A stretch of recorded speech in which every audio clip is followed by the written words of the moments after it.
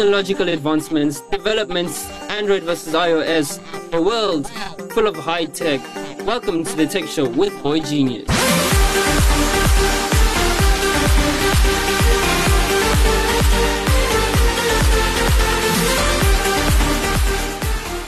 What's up, everybody? Welcome back to another week of awesome tech news. Well, over the past few weeks, I think we've deviated to many different topics outside of tech. I think we spoke about anime last week, so I think I need to relook at my intro. Well, let me try that again. What's up, everybody? Welcome to another show where we speak about all things nerdy. You think nerdy is the right thing to speak about? Well, welcome to another show. It was good to have you guys listening again. And yeah, we have a jam-packed show today talking about the weird things that are happening in the technology world and how it's like affecting like many things that like you would never think it affects, but it's very interesting, and it's also going to dictate how we're going to do things in the future. So yeah, it's your boy Kevin Babel, aka Boy Genius, signing in and getting ready to talk to you about cool stuff. So yeah, where do I start, man? You know, I think I said this last week, where 1 week in tech is like 100 years. Like, it's like there can be so many technological advancements that you would think that you've gone through so many years just in 1 week, but there's been interesting news where before I even get there, let me give context to it. So basically what happens is that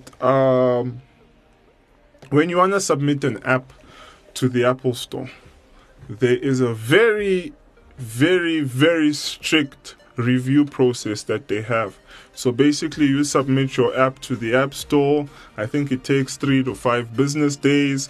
There's a human being that actually tests out the app and sees that the app does what it says it does. That's why you've had so many people offended at Apple rejections and so on and so forth. But recently what Apple had done is they created an enterprise app store. So basically what happens is, if you're a company that is creating apps for your employees to use internally, they don't want you publishing it to the App Store. They want you to create an enterprise app store where the people can download from there. Of course, it's got a different pricing plan and different pricing strategy. But what's happened is that people have figured out a way to exploit it, because now the screening process there, the screening process is not as strict as how it is for the normal app store. So what happened is there are a few companies that do online gambling with real money. And of course, on the Apple App Store, you can't upload anything that's pornographic or like linking to adult content. But you had these people who managed to upload that kind of stuff on the enterprise app store. So of course, it's caused this craziness where also Google had their app partially banned from the App Store, because they also exploited this thing so that they were able to get people to opt in to to allow them to start pulling more data. So of course Apple didn't like this, and they've resolved things now. But yeah, it's interesting, because what people are fighting about most today, and I think it's more the people who understand it, because if you don't understand it, then you wouldn't think it's happening to you. But it's this whole thing on privacy. You know, a few months back, Facebook was in lots of trouble because of the whole Cambridge Analytica thing, and they used people's data to build psychographic personality, what do they call it? Psychographic personality charts and stuff like that, so that they could create adverts and marketing content to match a person's personality so that they could vote a specific way and things like that, with Google getting more data than it's supposed to and not always anonymizing it.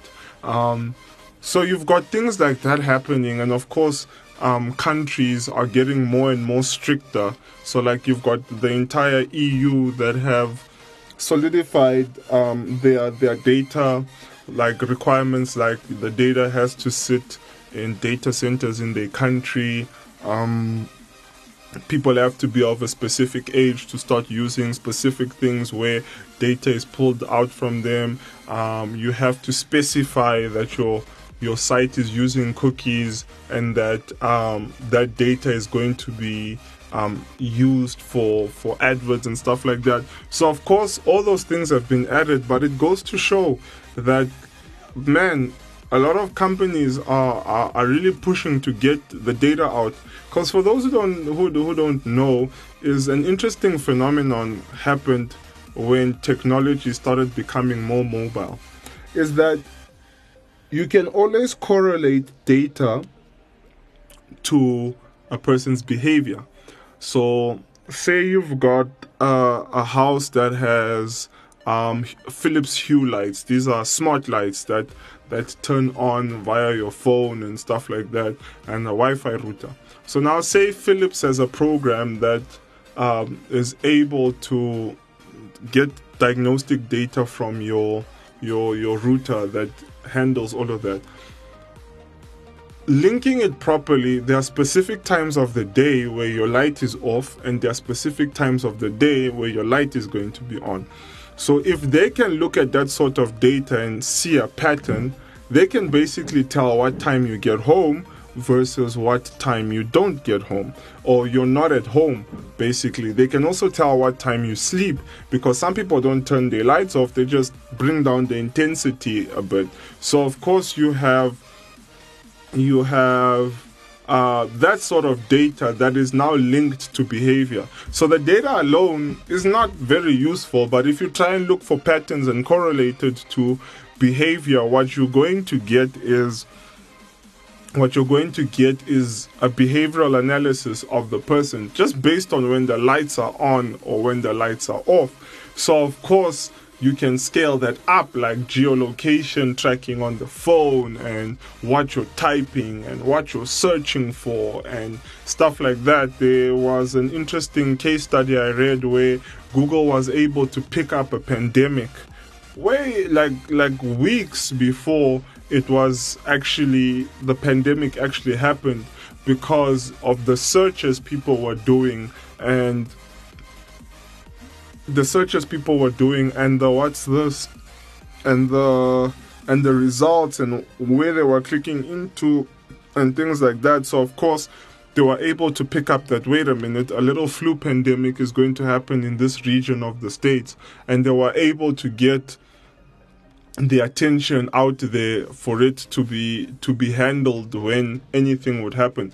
So of course it makes things interesting, because now a lot of these companies, and being a person who works for a tech company, you always want to be able to like tell what users are going to do. It helps with designing, it helps with a lot of things. There's a positive side to how you collect data and what data you collect. Basically, if you anonymize it and you're getting basic data, like this is where their mouse tends to be on the website, this is what they're searching for in the catalog, and these are the results that we're giving them back. What have people who bought this bought as well? So those kind of things. But now if you're trying to track like what is this person's travel pattern every single day, and you want to now take that and what are the stores around it, and you're now trying to correlate where they would possibly stop, and you now try to give adverts and stuff, it gets scary, because what you then have is a company tracking your every move, basically. And given that our phones are getting smarter, and the algorithms that once used to run on very humongous computers can now run on our phones, what you now have is very intelligent devices that can basically think and say, this is where I am and this is what I am doing. So you can be at a Starbucks and it knows, wait, I'm connected to the phone, the Starbucks Wi-Fi, I'm on Google, and this is what's happening. Oh, I'm at Starbucks working. And then they're like, oh, he's working. How long does he work on Starbucks for? And so on and so forth. So yeah, that's the whole crazy thing on data. So there are things that you can do to make sure that you're not being tracked unnecessarily. So like what I tend to do is on all the apps that I download, I turn off the setting for them to get data for me to help them, because they don't show me what sort of data they're getting. So if you allow that legally, whatever data they want to pull, they can pull.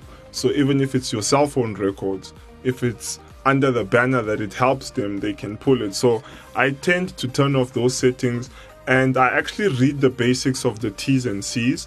And also you look at what permissions the app that you're downloading needs. So for example, if you're downloading a weather app, like why would your weather app need permissions for your contacts, to make a phone call, to see your messages and all that stuff?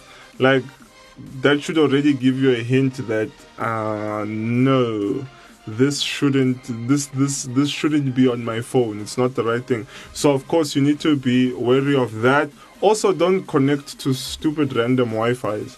Like a lot of people don't know that hackers sometimes set up Wi-Fi's that look free so that you can connect to it and they can basically control your computer. So of course public Wi-Fi's aren't really a go-to place. Yeah, so that's means that you can take to ensure privacy.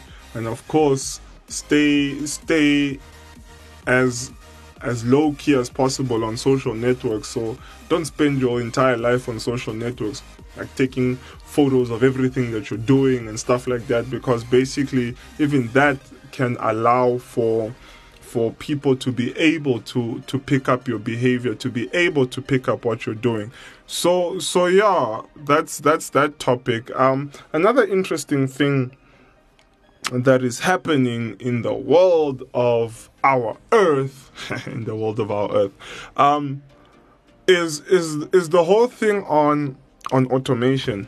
Now I think I spoke about this before, but I think I want to broaden it up a bit. So basically the whole argument is that we are a growing population, and by the next, say, 20 years, the population is going to grow by at least another 1 to 2 billion, given to whose statistics you support. But the middle ground is about 1 billion, at least 1 billion. So of course, apparently there's a shortage of food, shortage of resources, and of course the more people there are, then the more carbon usage there is, and the more carbon usage there is, the more ozone depletion and pollution there is, and so on and so forth, and the doom and the gloom. So basically that's the predicament that's placed in front of us. So of course what humanity is trying to do, or what business, if I can put it, is trying to do, is capitalize on that in such a way that we reduce the risk but able to handle the population growth. So of course you've got the more social network companies working on getting internet to countries that never had internet before, and they want to get the next 2 billion people online, because of course where there's internet there is economic growth, because more people are plugged into the world's network and more people can build their online businesses and so on and so forth. But the other thing that you're having is, of course, the changing of fuel sources and autonomous vehicles. So of course people want to build smart cities, they want to build smart homes that use less energy. They want to change power sources from carbon-based power sources to renewable power sources, or sometimes nuclear waste, but that's not a good idea. So they want to do things like that. But the most interesting thing I found, well, two of the most interesting ones, is the first one was Elon Musk, for those who don't know who Elon Musk is, he owns 3 companies. The Boring Company, which is boring holes for the Hyperloop. He owns Tesla, and of course he owns SpaceX as well. His brother owns another company, and what they do is they are able to grow farm. They're like able to have a farm in a shipping container. So I know it's a crazy idea, but basically what they've come up is with this whole system where in a shipping container they fit it with different climate type controls. So they'll have air conditioners that give off, or not air, how can I put this? They have air conditioners that in different places in the container give a different sort of temperature feeling, if I can put it that way. So you can grow tropical fruit, you can grow fruit that would only grow in winter. But what happens is, what he's trying to solve is the whole urbanization thing. So in the city of Boston, New York, he has placed about 3 containers there owned by different people. And when you go in there, you see this vegetation. But the interesting thing is, it's not grown in soil. So they have this crazy water filtration system that actually waters the plants and stuff like that for them to grow, but the water is constantly reused. So every single day they use less water than you would in a 5 to 10 minute shower. So basically they have this whole system in place where now in a shipping container you can grow your own produce, basically. So what they're trying to now solve is the whole urbanization thing. So like in urban areas where you would have like 20 acres of farm produce or of land to produce stuff, and you could only produce specific vegetation in specific seasons, they can fit all that produce in the container. It's actually very interesting when you go and look at it. And basically, so the water is all good and stuff, but the thing they use the most is electricity. So of course, being Elon Musk's brother, he's the brother to the person who owns one of the best battery companies and solar panel companies in the world. So of course they're trying to figure out how to do that so that it can be solar powered, and that the boxes are completely self-sustaining and using renewable power sources. But then you've got the other crazy part of this, which is lab-grown food. Yes, you heard me right. This is food that has been grown in a lab. Basically, they synthesize proteins in such a way that allows them to create the stuff from scratch. So basically, imagine meat, but this meat is not from a cow. Yes, you heard me right. There was no cow that got slaughtered for this meat to come to your plate. No, the meat was created from scratch. So basically, it's lab-grown food. So lab-grown eggs and lab-grown meat and lab-grown chicken and lab-grown lettuce and all these different things. Basically, there's these companies that are starting to do that, and of course you've got the farmers who are saying, well, they're not butchers and it's not beef, it's something else. Beef comes from a cow. So basically you've got these lab-grown items here that essentially solve the world hunger problem, because if we can develop food, then we can always make more and more without bringing down the population of the animals. But like, would you eat lab-grown food? Like, it's a crazy thing to think about, that flip, this piece of steak that's on my plate and the corn and the lettuce and everything that the chef made wasn't from an actual plant that grew, and also isn't from a cow that walked around isn't from a cow that walked around, that grazed, that ate from the grass, who grew strong and the meat is nice and tender. No, this is from a lab where they synthesized proteins and put it together and let the meat grow. So it looks like meat, it tastes like meat, but it's not from the source of meat. So it's a crazy thing, because now it's like, who do you test it on first? Who are the first people who are going to eat it? What are the side effects? And is it does it have the nutritional benefits? Is it as nutrient? Does it have the nutritional benefits that the original source has? Because of course you're synthesizing, but you're not actually you don't have it from the actual source. So that means that in your synthesis you would need to put together also the nutritional additives, the nutritional parts of that same thing. So you have that, you have nanotechnology, you have reusable rockets. So it looks like what's happening is that people are setting themselves up to be, how can I put it, as crazy as this thought is, to become extraterrestrial, to live on another planet. Whether that's possible or not, I don't know. But what it looks like is that we're beginning to set ourselves up to like have homegrown food, or well, not homegrown food, lab grown food, that we don't require farms and all of that stuff for. But of course the farms and the trees have the benefits of providing oxygen and regulating the carbon dioxide versus oxygen in our air.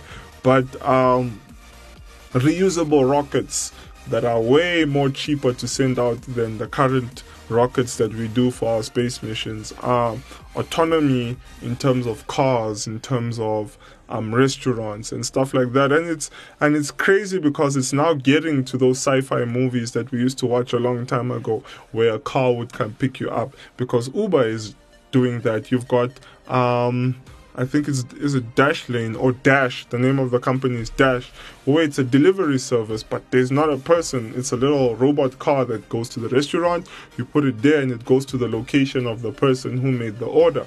So you've got things like that that's happening. You go to your local McDonald's, even here in South Africa, where like you go collect your food basically, because you pay for stuff on a machine. You order, there's no till person. There are still cooks though, and you don't know, 20 years down the line, 50 years down the line, there'll be an autonomous way of making a McDonald's burger. So you'll just have McDonald's operating by itself. So you even see how the credit card companies are also jumping on this, where they're having cardless banks and decentralized banks, because of how we're changing and becoming a more decentralized thing. And you have now all these connecting blocks where basically when you want to do something, you just do it. Everything is automatically sorted at the back or in the background, where whatever transaction, whatever anything that needs to happen happens. So we're basically setting ourselves up for a very autonomous world. And of course it brings about two arguments. Are we going to lose our jobs? No, you're not going to lose your jobs. So of course there's the whole thing on autonomy will cause job losses, and then there's the other thing on autonomy will cause irrelevant jobs to go out, but new jobs to come in, because now we have new problems to solve. So of course I would like to know where you stand on this whole thing, where you stand in this whole argument, what you think about the whole autonomy thing. And it's the most interesting thing, because now it makes the future very interesting to look towards, because there are things that you wouldn't imagine of, or there are things you watch in sci-fi movies and you're like, that's not possible. And you watch now and it's like, wait a minute, it is actually. So drop your opinion on the Instagram or on Facebook or on iTunes if you can drop comments.